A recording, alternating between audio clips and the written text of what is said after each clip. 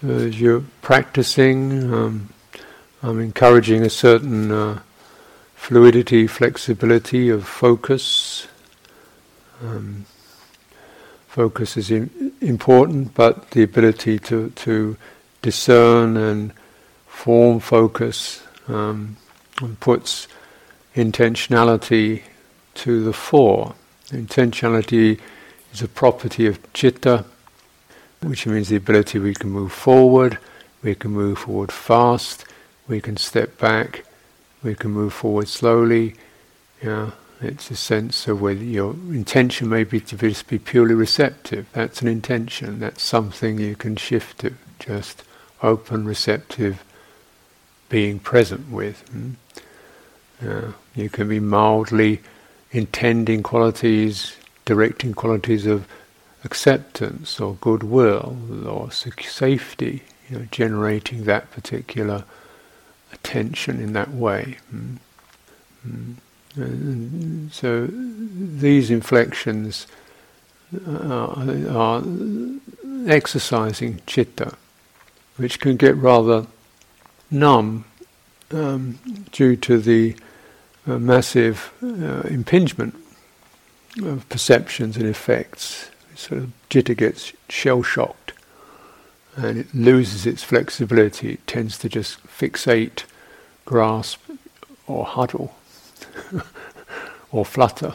It loses some of the smoothness and the flexibility that is capacity. What is Citta? It's very, very sense of being, it's something you can never find as an object. You might say it's, colloquially speaking, it's who you are, except there's no identity to it. It's the very property of awareness, which is always there, and that can be inflected.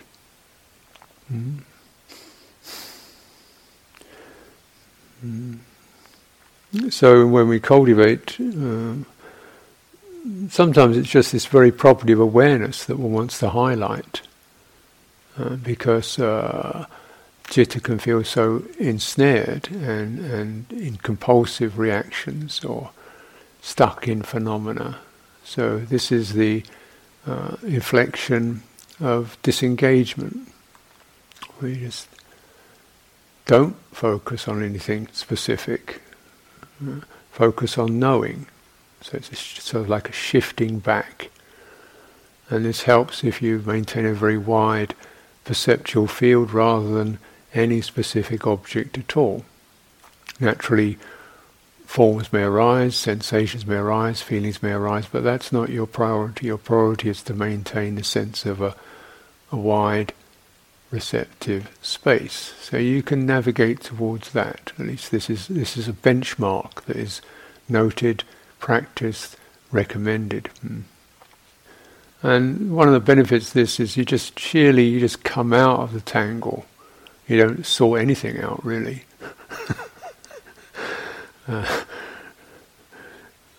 You just step back, and just that itself, like for example, if you've got a totally knotted up piece of tissue, then sometimes you just step back from it and let it find its own way of relaxing and ceasing. So highly inflamed states, highly fixated states, you may just want to step back.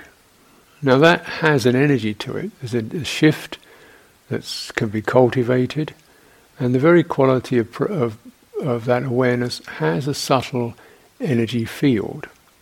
So it has an effect.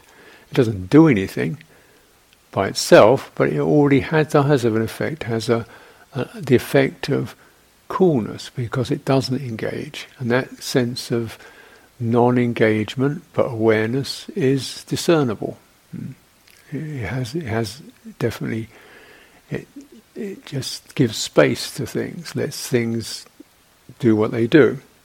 So this is often considered a very helpful resource to just come into that disengaging, just go to, number of words you could use for it. I would say aware presence, or pure awareness, awareness with no object, These are the kind of terms that choiceless awareness, animitta, no sign, no characteristic is being sought as an object of attention.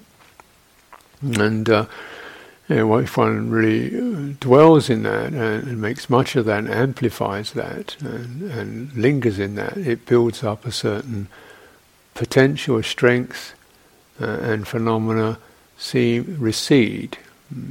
And so that you have animitta samādhi, or a collectedness which has no specific object, signless, no quality to it. Now this may seem to be, well, why do anything else, in fact? But, and I think there's, indeed, but then the bell rings, and stuff starts happening.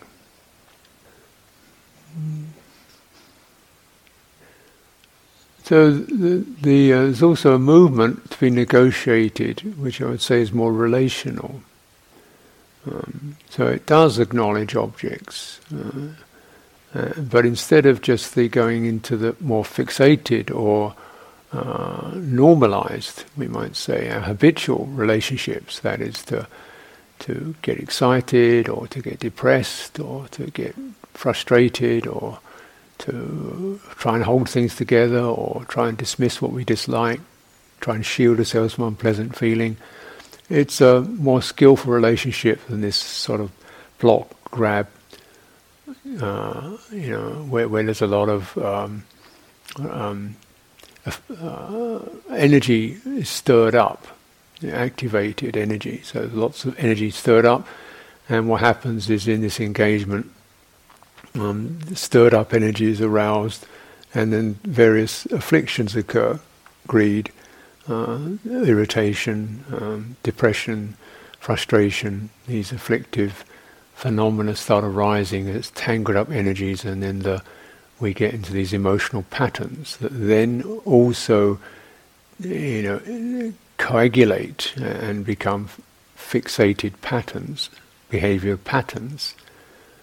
They're relational behavior. They're patterns of dysfunctional relationships, or relationships that aren't clearly negotiated with awareness.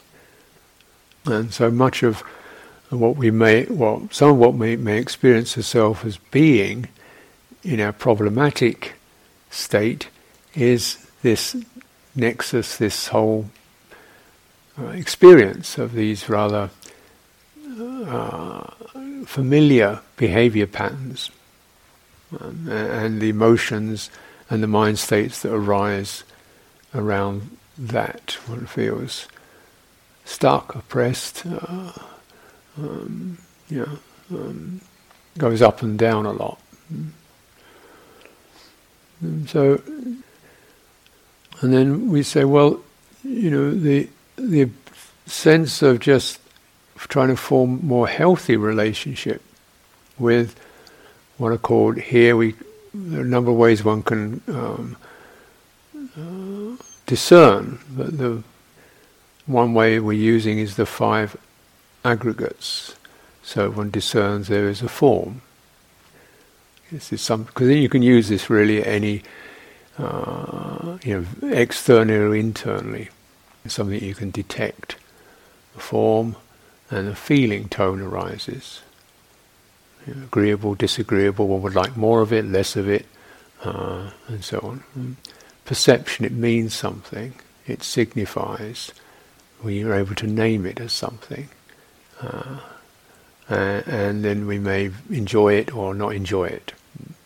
So pleasure, feeling, perceptions. And then a consciousness is there's a certain steering, inclination that occurs, sankhara.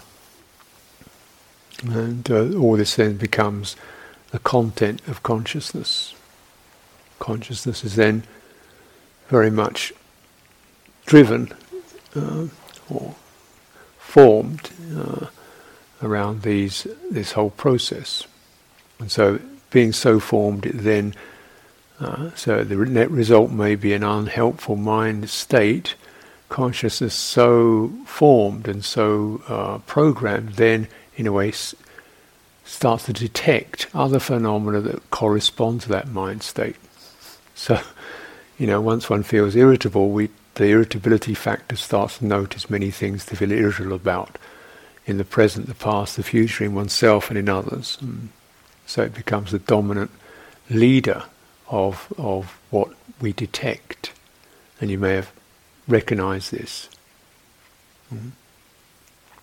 Or fear, anxiety, then we find ourselves with a search engine on anxiety and many things we can feel anxious about. So the mind conjures up phenomena that will fit in line with the dominant trait of that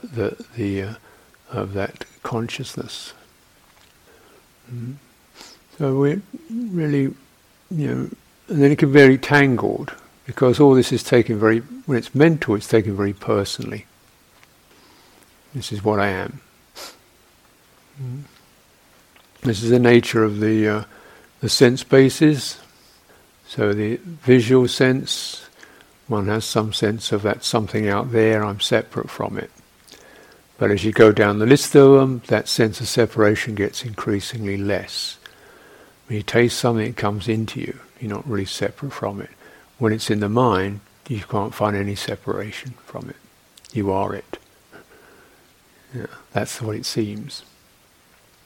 So this sense of disengagement is our first need to say, well, I can, rather than just be that irritable state, frustrated state, I can be aware of it. There's the power of wisdom and to affect that, the energy, the faith to affect, and the sati to affect that. I'm aware of it rather than I am it.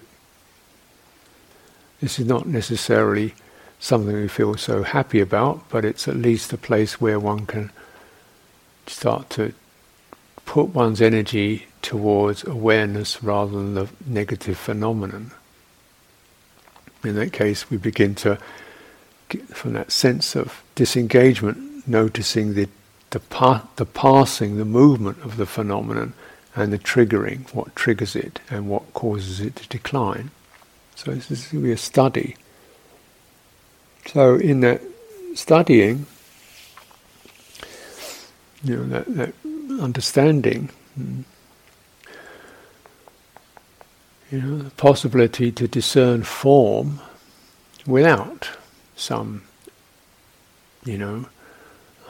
gripping of it, or pushing it away, or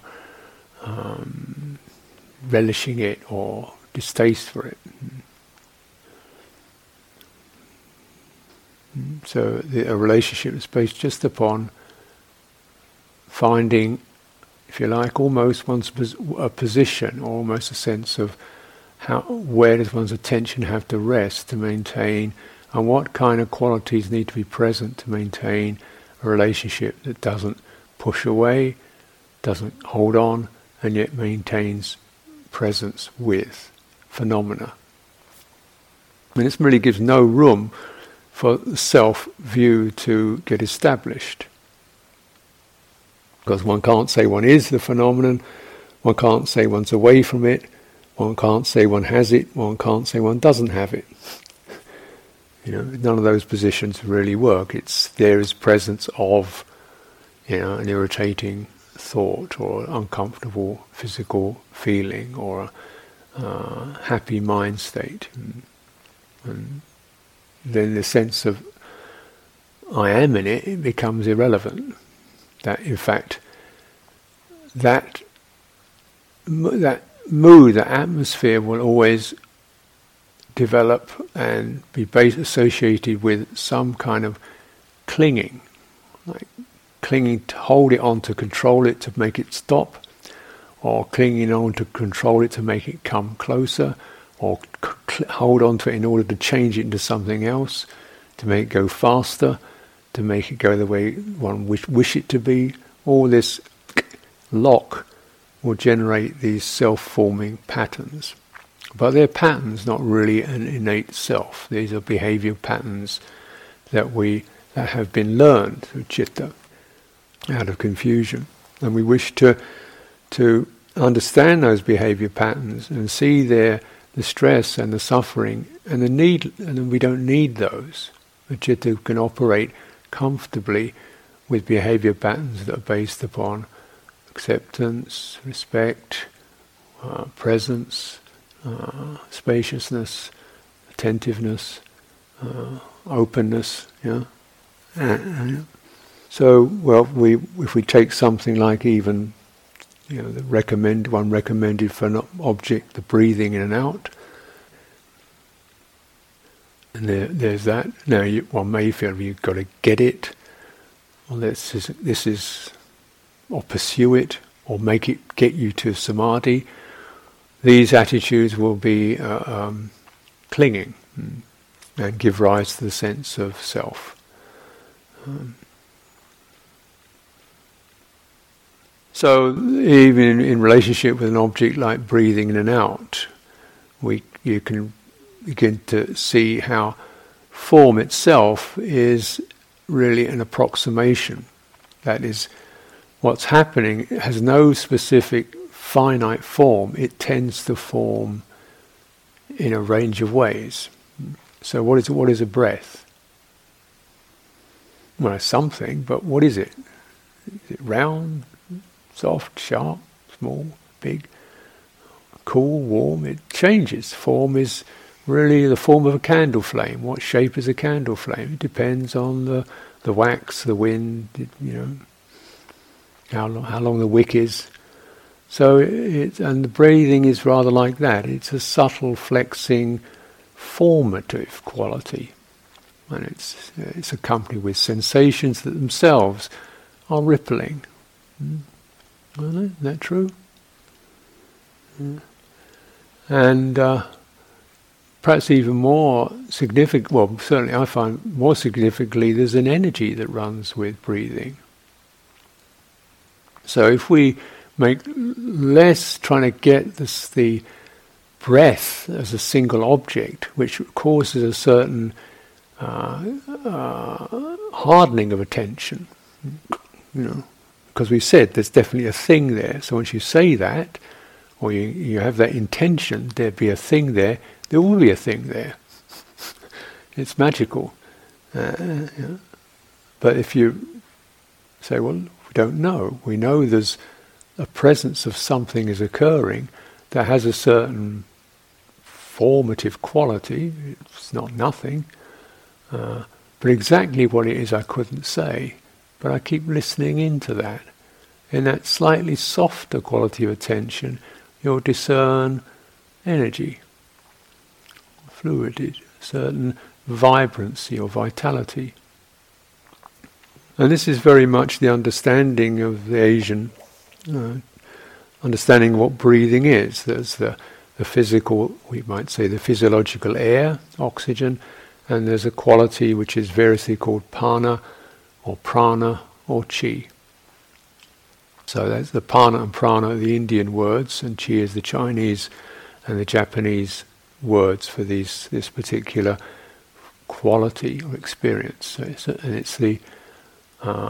So when one attends to breathing in and out, you might, because sensation is a bit more close to what one's normally able to recognize. So we've got a readout on that already. So there's that.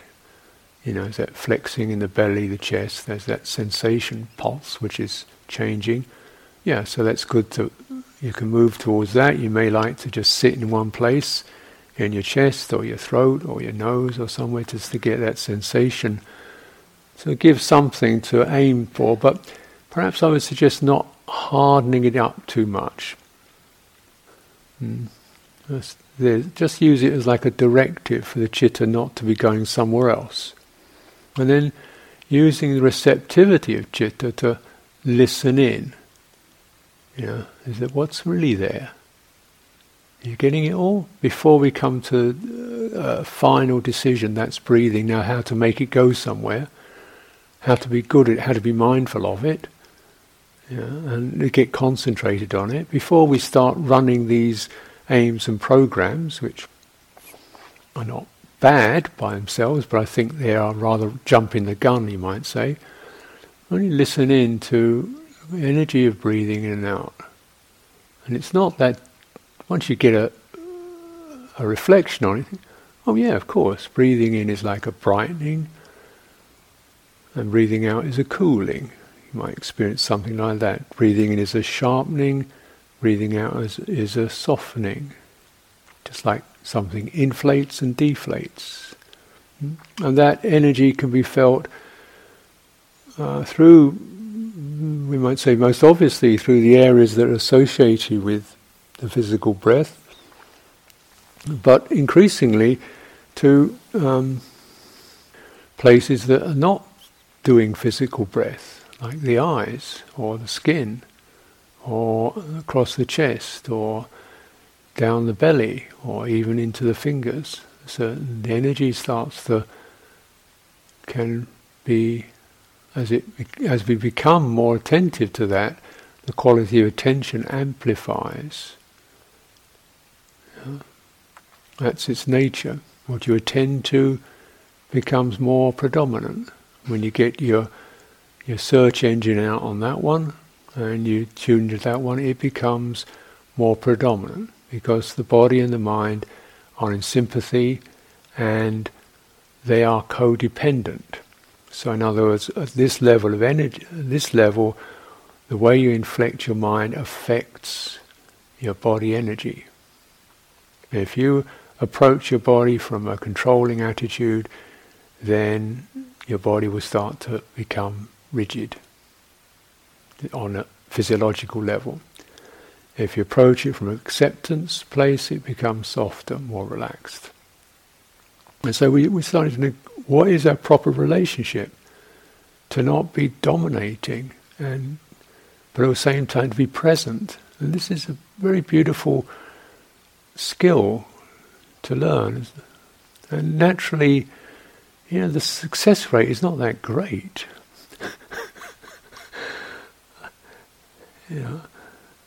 But if you're getting 1 or 2 out of 10, this is definitely progress. And because every time you touch that, the faith arises. Yeah, because there are definitely big benefits in the sense of self dropping away, the obsessiveness or the moodiness dropping away. Because in the relational sense, when that is harmonious, the quality of harmony becomes the atmosphere, and the disharmonious qualities drop away. And one feels settled, composed. This is called samādhi. It's harmony, unification of body and mind, when the mental energy and the body energy are in sync, they're in synergy. So what occurs is there's a sense of harmony, unification, and settledness.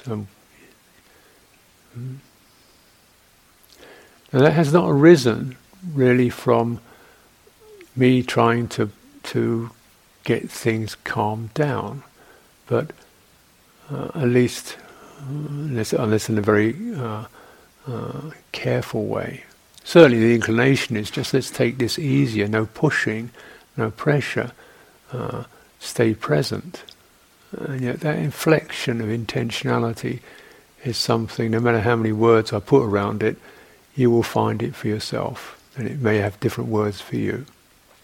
But the result will be definitely a cleaning of behavior on a subtle level.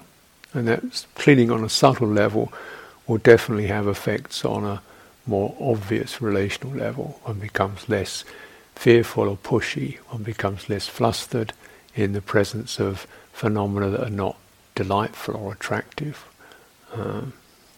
Because the energy itself builds up a certain strength, indriya.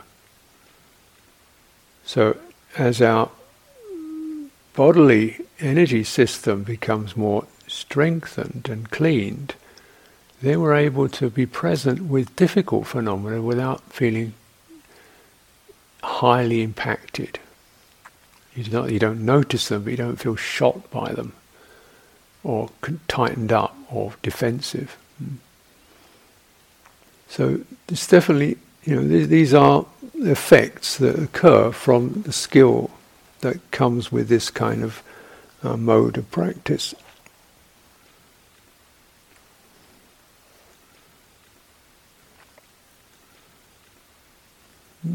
And so it's clear, and because the body and the mind are not separable, they affect each other. Then the negative effects of these defective behaviours of grasping and so forth. They have effects on one's energies that are felt in the body and the mind. And so these first list of these we know so well, the 5 hindrances. So the sense of greed or sense desire, because one feels the energy feels really flat and needs something to get it going. So it's hungry, it lacks vitality. Yeah. It lacks vitality. So it's got to have something to feed on, to get livened up with. Well, clearly if one has vitality, that one doesn't have to occur. Ill will. We cannot cope with difficult feeling, so instead we get hostile.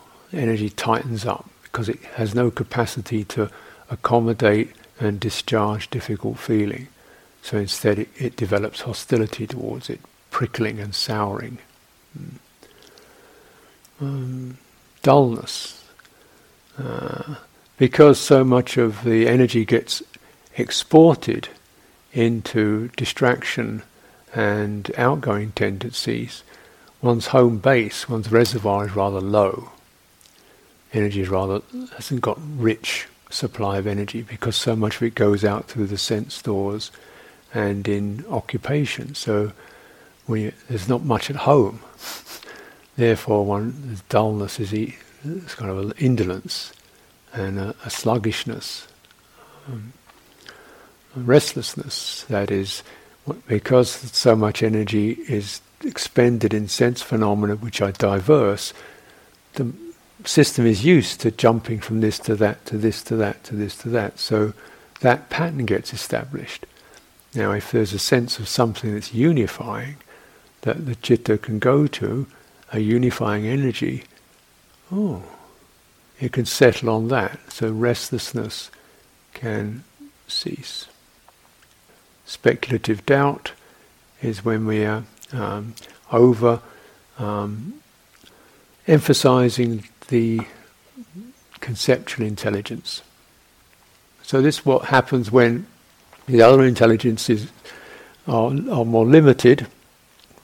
So if our body intelligence isn't very acute, heart intelligence is not so agile, then so what happens is a lot of the intelligence goes into the mental faculty, which means we're always searching for clarity and answers to things. Of course, they can't provide it. They cannot provide the satisfaction that can only be really experienced in the heart. So this is the state of doubt. Is this or that, or is this, or should I do that? What's being sought? What's being sought is the sense of, aha. And that is a heart sense. So if the heart intelligence has not been properly energized and brought to bear upon experience, then speculative doubt